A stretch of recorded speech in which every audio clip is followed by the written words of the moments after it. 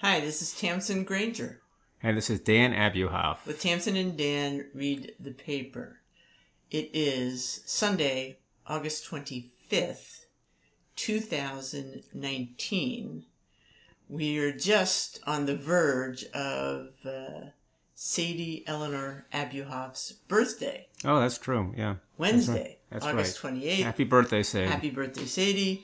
We're also on the verge of celebrating the nuptials it's the word. of Zeke Abuhoff and Noelle Borg. And that's going to be fun.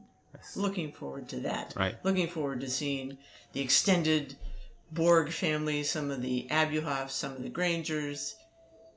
Looking forward to it. Looking forward to all the Abuhoffs, really, when you think about it, but fine.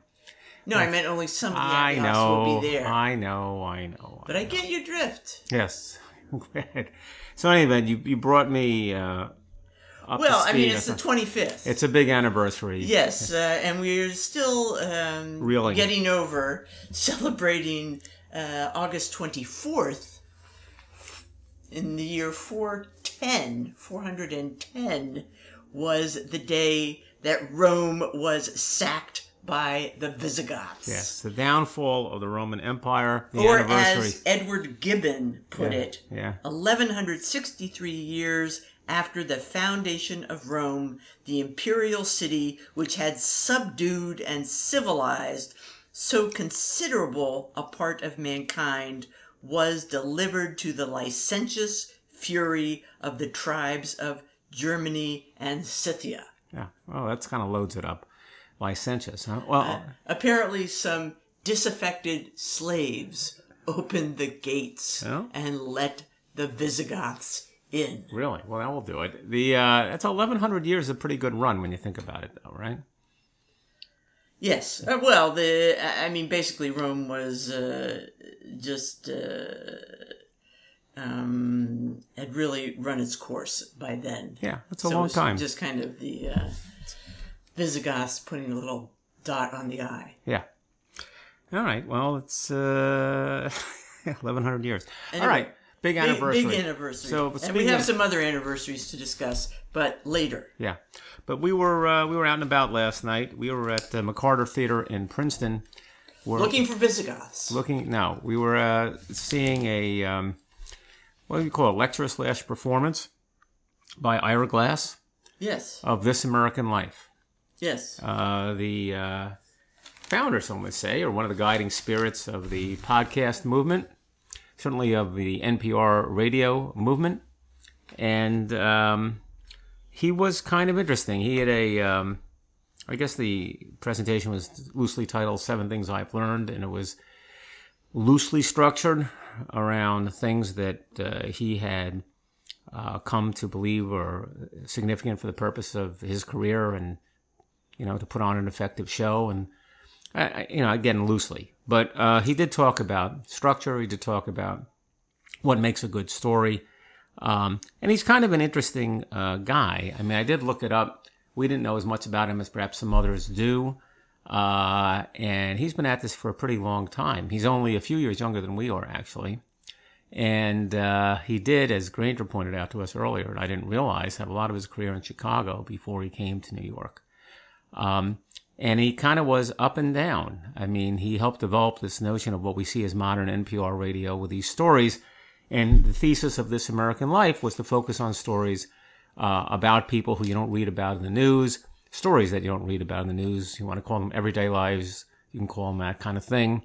And somehow draw from those stories and those interviews some texture about what's going on in sort of society as a whole. And I think, he's clearly been highly successful in that, even more successful than I would have realized before I did the research. And I thought he was interesting. What do you think? Yeah, I thought it was interesting. It was a little bit rambling. Yeah. But I will say it was a packed house. Yeah. And people were anxious to hear him. Yeah. And very positive about it. He told a lot of anecdotes about his career and about his life. I'm not sure we came out of it with any particular lessons learned. No. But it was entertaining. Well, what became clear, here's the deal. I think one of the things he's got going for him that he uses is it's a combination of sort of low expectations, and that he comes in, he's not the most impressive physical specimen. He kind of talks in a very flat affect, a very flat voice, and he seems to be extemporizing to just sort of musing in a very non-threatening way. It turns out, personality-wise, he's a little bit the opposite of that. He's a control freak. He's totally into preparation. Even in what he was talking about yesterday, you heard all about all the editing that goes on to produce the simplest pieces, so that when you think about it, it's you're listening and it sounds like kind of rambling, slowly developing interview, open-ended questions, just letting the person talk, not a professional, and it creates an aura of verisimilitude. It sort of resonates in that way. When a lot of it is kind of fairly highly structured, highly edited, again, based on the research I did, control freak. Well, he did mention that he found his one great talent was editing. Yeah. So it's edited within an inch of its life. So it kind of sneaks up on you in that way, well, right? It's sort of beautiful because it gives the impression of being, very impromptu. Yeah. Very unstructured, and yet clearly quite choreographed and curated. Right. And that to create that. And that gives you a lot of the impact. It's funny because we were at one point he was showing how the idea of possible putting animated pictures or just figures, add them to the radio broadcast, and it, my view, I think was your view too, that didn't really work because the radio delivery system, the notion that this kind of a low expectations thing, it leaves a lot to your imagination. You fill it in, and it's sort of sketching things out. And once you start making it a major motion picture, it doesn't work. It doesn't carry that way. Well, it's just that it limits your vision. Right. Okay, what was so rich before, when you imagine it in your mind, just gets a little bit stripped and dumbed down and limited by being actually illustrated. And you say, "Oh, that's what he's talking about." Right. It's the same as when somebody makes a movie of your favorite book. Mm-hmm. So much. You don't need that. Yeah. So that was. He also had. I also learned. He went to school with David Sedaris. That's how he knows David Sedaris. They went to Northwestern together. He's involved in the play we saw, the new one, the Mike Birbiglia thing. Mm-hmm. It was produced by him. He's friends with Mike Birbiglia. They work together. He's just involved in a lot of stuff. So he's a very creative guy, and it was interesting. It was very interesting, I thought. Yeah, so we had fun. Yeah. Thanks to Lisa Walsh. That's Lisa Walsh gets all credit. Who got the tickets because she is working on the set for the play about Gloria Steinem. Gloria. Aptly yeah. named Gloria. So coming up. Yeah, so that was a fun night out. Yeah. So we would both. I showed you an article, which was a review. Yeah, I'm ambivalent about this. What we talk about when we talk about books. Yeah, what we talk about when we talk about books: The History and Future of Reading. Yeah. By Leah Price, and I'm not sure I really got much out of the description of this book.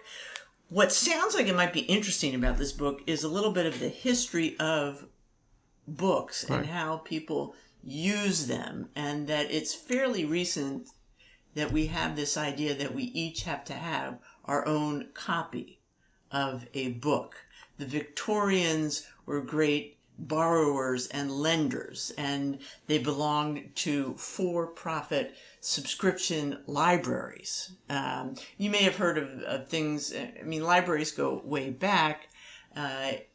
You may have heard of the Free Library in Philadelphia, and there are other free libraries with the concept that you could just go in and borrow. But the Victorians also had the paying libraries, and then it's the publishers who convince people that that's disgusting. You shouldn't be passing around these You need your own copy. You need your own copy. Well, the other thing is they did point out that books have not always been considered an unadulterated virtue, if you will. That some people thought it was people shouldn't spend as much time reading books. It was either a waste of time or it made people too excited or get the wrong ideas or something like that. Yes, there was the thought that cerebral disorder could be brought on by an inordinate fondness for light reading. Yeah. In other words, if you're reading the wrong stuff, right. It's going to drive you crazy. And maybe that's the case. But she also mentions that in this day and age, people are so worried that we will stop reading, right. that there's a great deal of enthusiasm for read anything. Don't censor anything. I think it's important to... I think the theory behind that is that there's a different intellectual process required of reading as compared to, say, playing video games or watching television. And it's considered a more intense process that ought to be encouraged. And it's hard to argue with that, really. Yeah. I was a little bit flummoxed by when she's talking about the importance of books and when she's talking about the importance of reading. Yeah, because certainly you can keep reading without having actual I don't know whether it was the person who wrote the book or the reviewer got lost somewhere in the article and kind of lost their way. So I'm ambivalent about this book, but I just thought we ought to bring it up because we talk, and we're going to talk more about reading. Also, there was an article this week, maybe you saw it, I think it was in the New York Times, about bad copies of books. Oh, yeah. Did you see that? Yeah. That there are editions, especially online, that aren't accurate. People are writing their own stuff and calling it 1984. In order to get around copyright, they may publish something that omits large bits or changes words. So be careful when you're downloading something online because it's for free. Maybe it's not what you think you should be getting. Yeah. Because, we do rely on those kind of copies, and sometimes they're bad. All right. So there's something you brought to my attention last week about audio drama.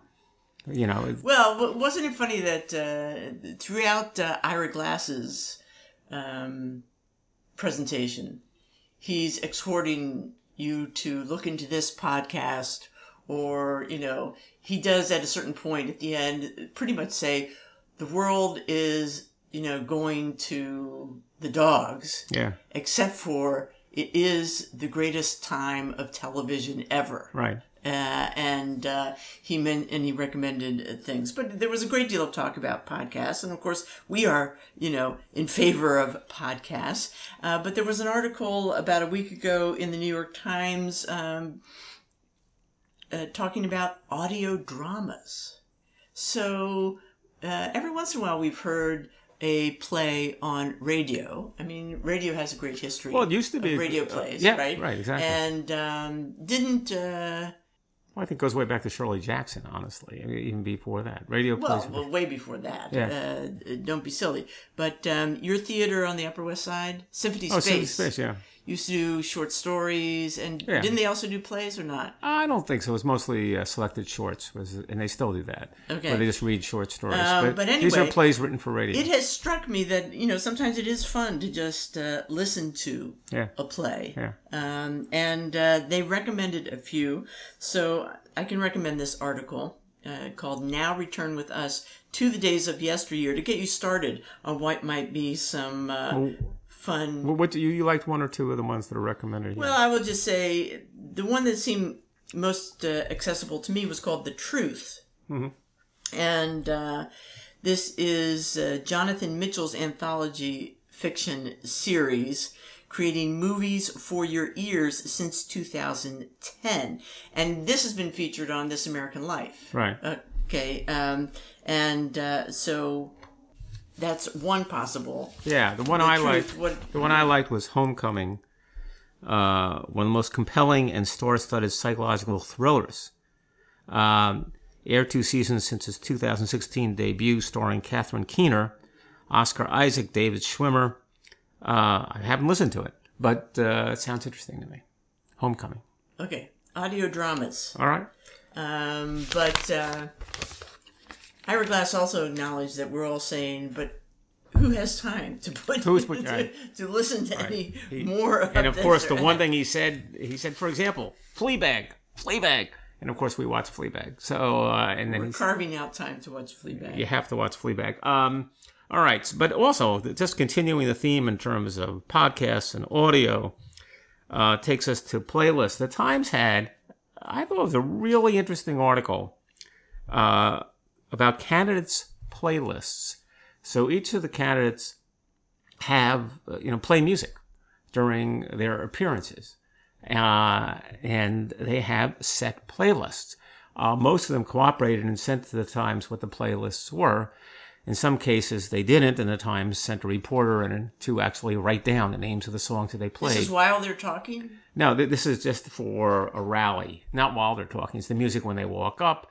It's during pauses. It's in between time, stuff like that. And is this all, they get permission of the musicians? No, you don't necessarily get the musicians, as long as you have... Because I know once in a while somebody there's a conflict, says, Trump. No, yeah. No. You're not allowed to use this or... I think that, first of all, I think that comes up very rarely.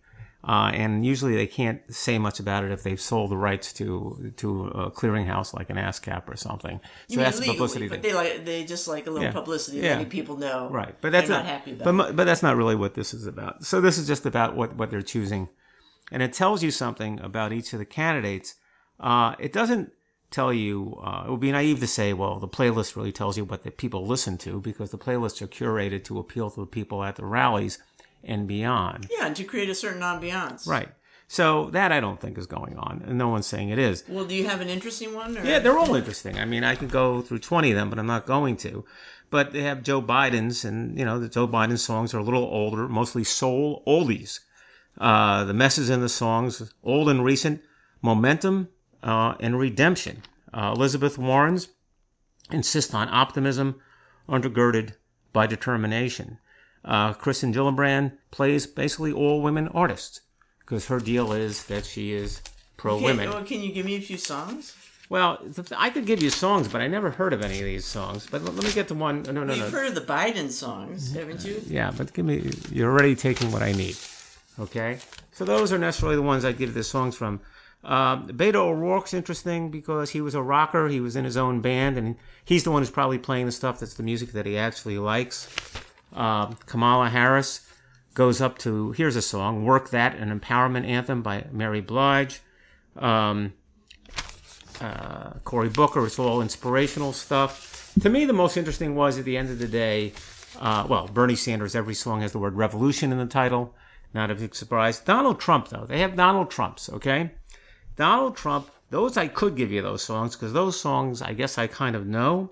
And the funny thing is that they are primarily Rolling Stone songs. They're like 4 out of the 22 titles are Rolling Stone songs, but also, perhaps surprisingly, 3 or 4 of them are Queen songs, right? And 3 or 4 of them are Elton John songs. So the Times observes that the Trump songs, they're oldies with a swagger, including, surprisingly, gay swagger, which you wouldn't have expected from Trump. But the other interesting thing about the Trump's playlist, and they just report it, they say he opens every rally with Lee Greenwood's anthem, God Bless the USA, and he walks off from every rally with the Rolling Stones, You Can't Always Get What You Want. So, I don't know. Well, that seems like a fun article. Yeah, it is a fun article. To get the most out of it, you have to read it. To go back and it's read 1,000 songs, yeah. Yeah, okay. All right, back to books. Yes. All right. And speaking of swagger, there's in the Wall Street Journal has a review of 2 books. The title of the review is Dangerous Dynasties. The Borgias by Paul Strathern and The Family Medici by Mary Hollingsworth. Okay, so both of these writers have written they've both written about the Borgias and the Medici. And these are fun books. Both, weighing in at about 400 pages or so on. But the Borgias, I mean, who doesn't love to read about the Borgias? They're so unforgivingly bad. Their lives just surpass anything. Give us something that's really scandalous. Then give us something scandalous about the Borgias. Then. Well, of course, there's Rodrigo, who you might also know as Alexander the Alexander, is it the 4th? who was a pope, Pope Alexander IV, and he was quite. I'm saying Alexander VI. Sorry, just put that capital I in the wrong spot. Anyway. He's the one who painted the bulls all over the Vatican apartments, and Pope Julius II said, "Get rid of those, Borgia bulls right away," to Raphael, who changes everything. Anyway. Something short of scandalous. When I said something scandalous, the idea of painting bulls is not doing it. I'm just getting started. Yeah, okay. He had quite a lot of children. Yeah. Popes aren't supposed to have children. And he had, well-acknowledged mistresses. He had Cesare Borgia, or Caesar Borgia, however you want to pronounce it, not to mention Lucretia Borgia. Mm-hmm. You remember Lucretia, yes, right? She was actually very smart. There were all kinds of rumors about how close she was to her daddy, the Pope. But she also was a great manager. She had a great mind. She apparently helped him out a lot in the Pope business. Anyway, he marries her off. She gets married 3 different times for various political reasons, okay? First time around to a Sforza, at a certain point, Daddy decides this is no longer necessary and is going for an annulment on the grounds that the marriage was never consummated. The husband says, oh, yes, it was. And Pope Alexander VI says, I'm the Pope. I would know if my daughter had consummated her marriage. And anyway, he is convinced to give in, and that gets annulled. The second husband, I don't remember his name, but he is, when that marriage has run its course in terms of political advantages to the Pope, he is found dead in, I think, the river.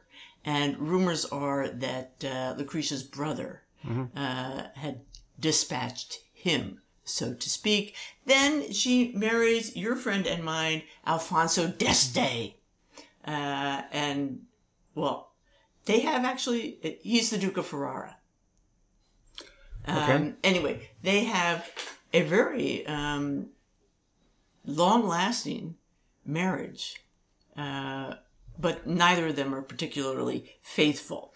Well, Cesare was a super bad guy. He did things like just go up on the balcony and shoot at various felons, prisoners, for target practice with his arrow. Anyway, the Borgias are pretty shocking, and it's kind of amazing to read about them. The Medici, of course, weren't as, quite as disgusting, but it's kind of a lot of bloody and amazing history. So if you're into that kind of thing, those are 2 new books by Hollingsworth and Strathern. Then we also have a new biography of Charlemagne, King and Emperor, A New Life of Charlemagne by Janet Nelson. And Charlemagne was a busy guy, a bright guy, a fun guy.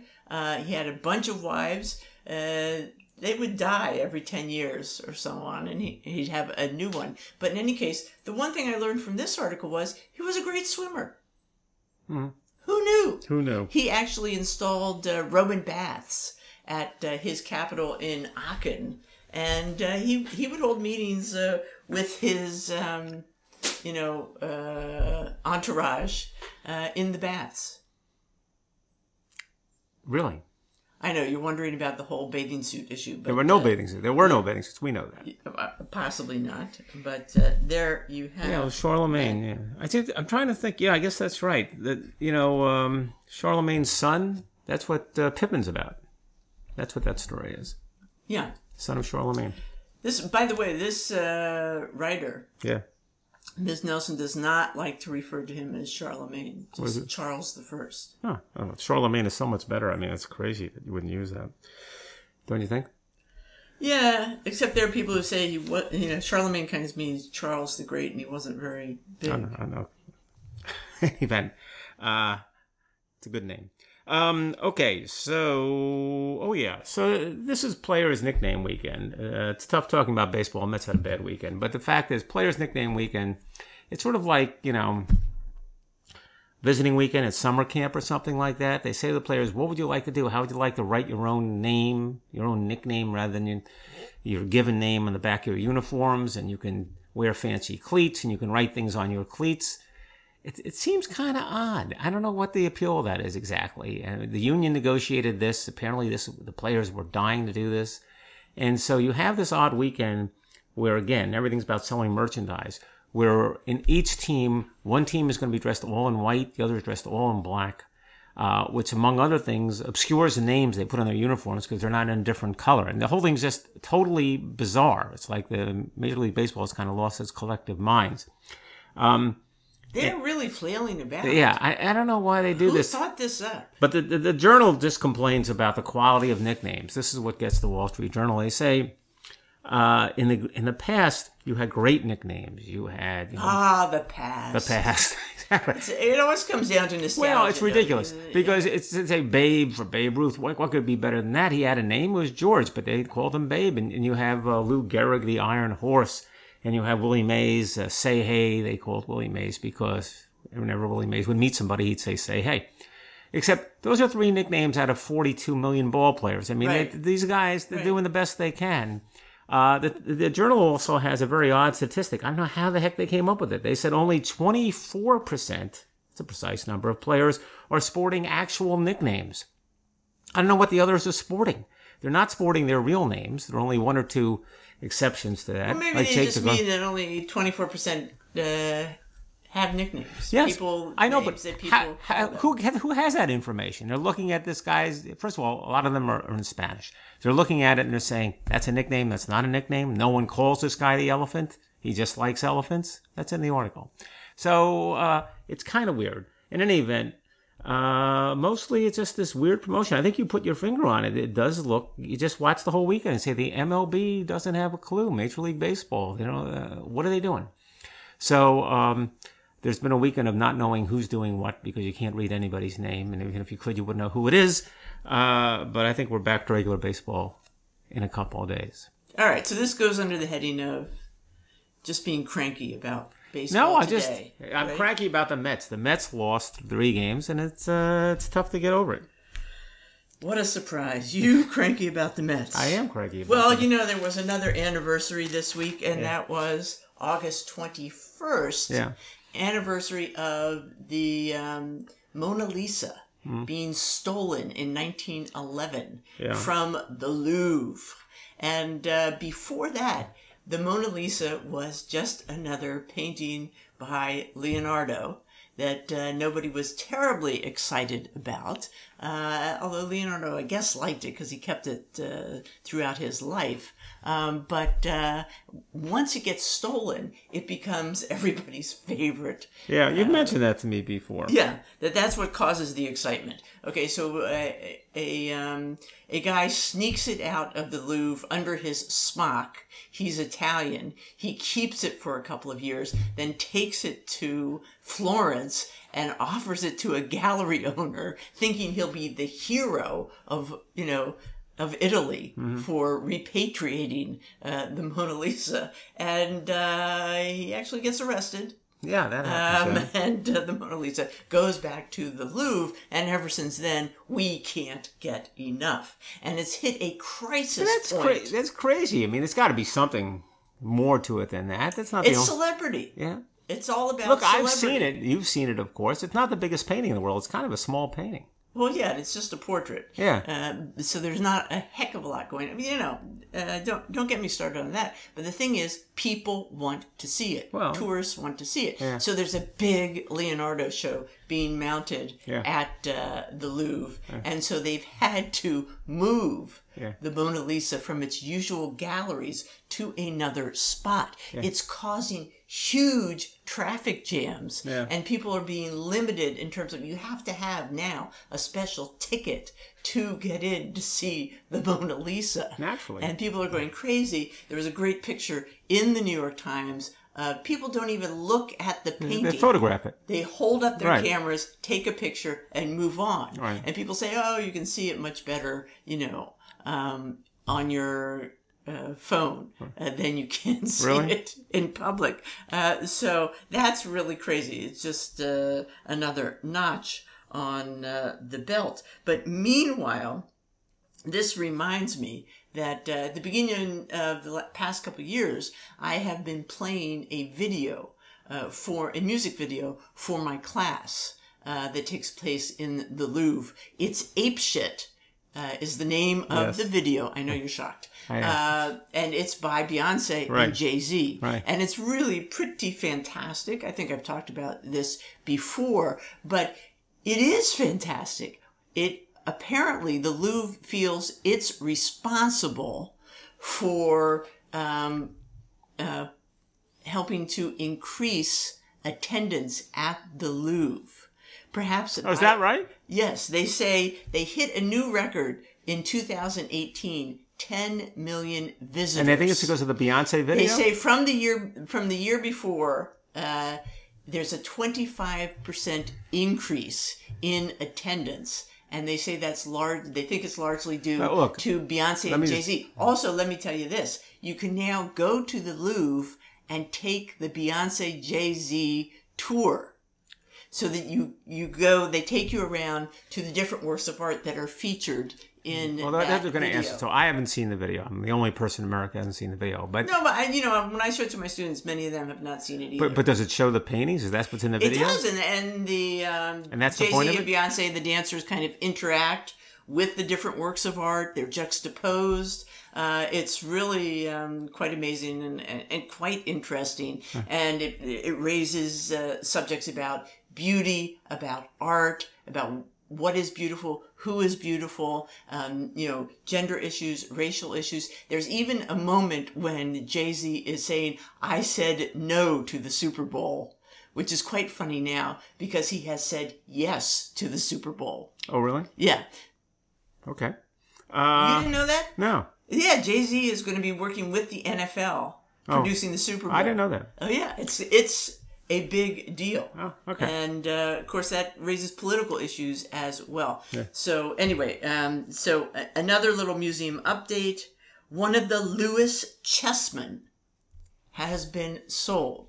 Now, you know the Lewis Chessmen because I dragged you to a lecture at the Met. Yes, the worst lecture ever. Worst lecture ever. I've never forgiven myself for going to that art history lecture and making you go. Right. Interesting subject, not interesting talk at all. Anyway, it's from several sets of chess players that are made of walrus ivory.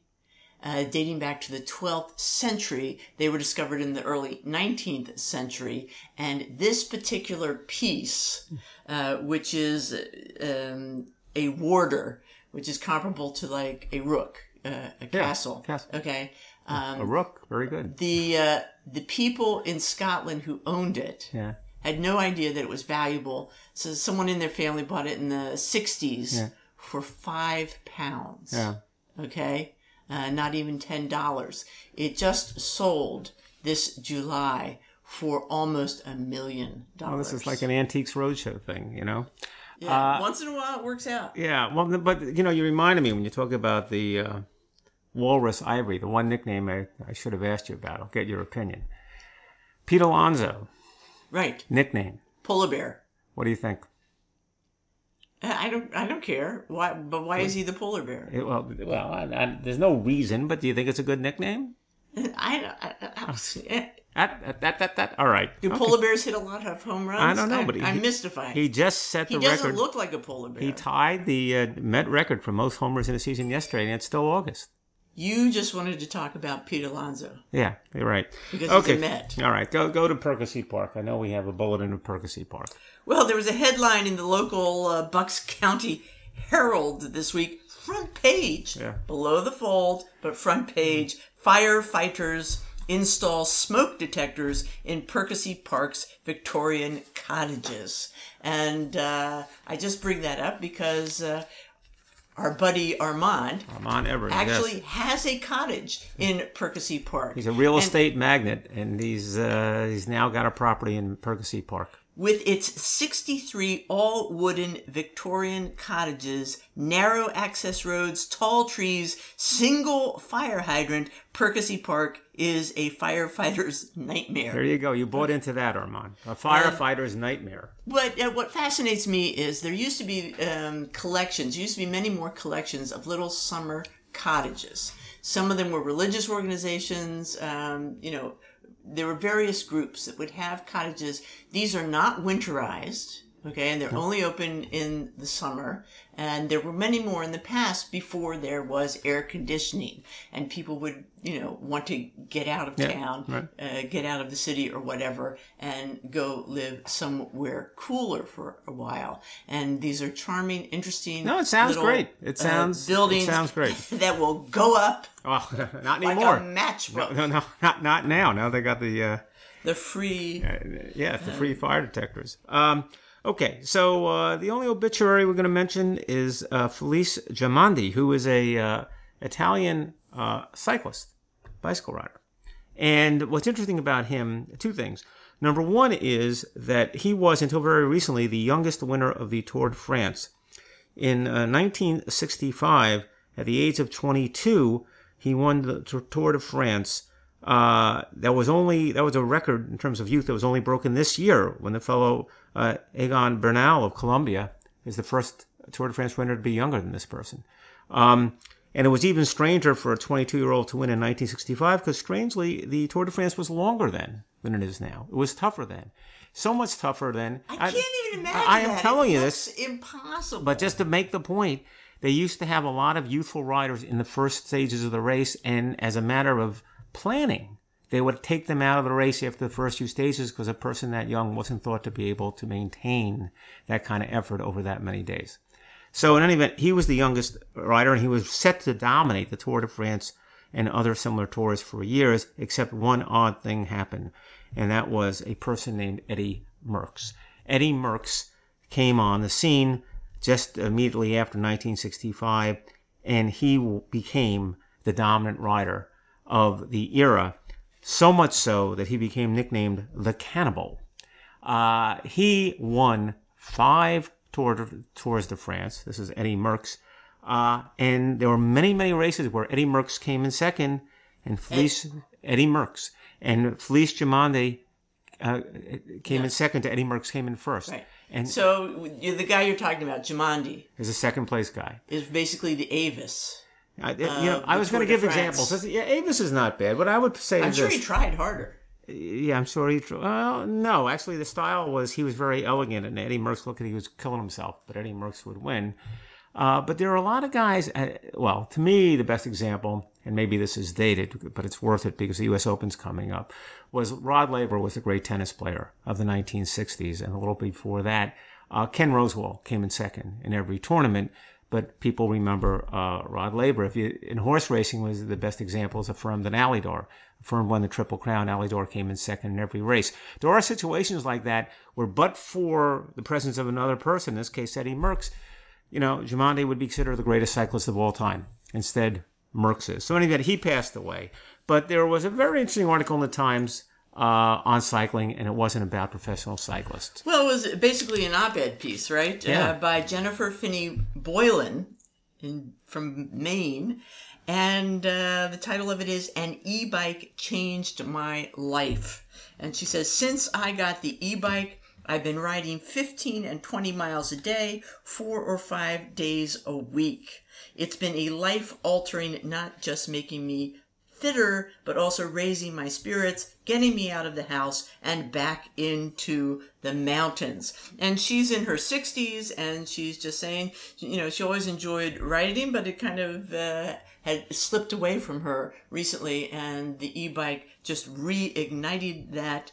And it's really changed her life. And she said there was also a discussion about, what are e-bikes doing, and a couple other people commenting, when people first jump on an e-bike, their face lights up. It's exciting and joyful in a way you don't get from a regular something, bike. We've discussed this. I get this magazine, Cycling Plus, which is a UK cycling magazine, and it's a great magazine.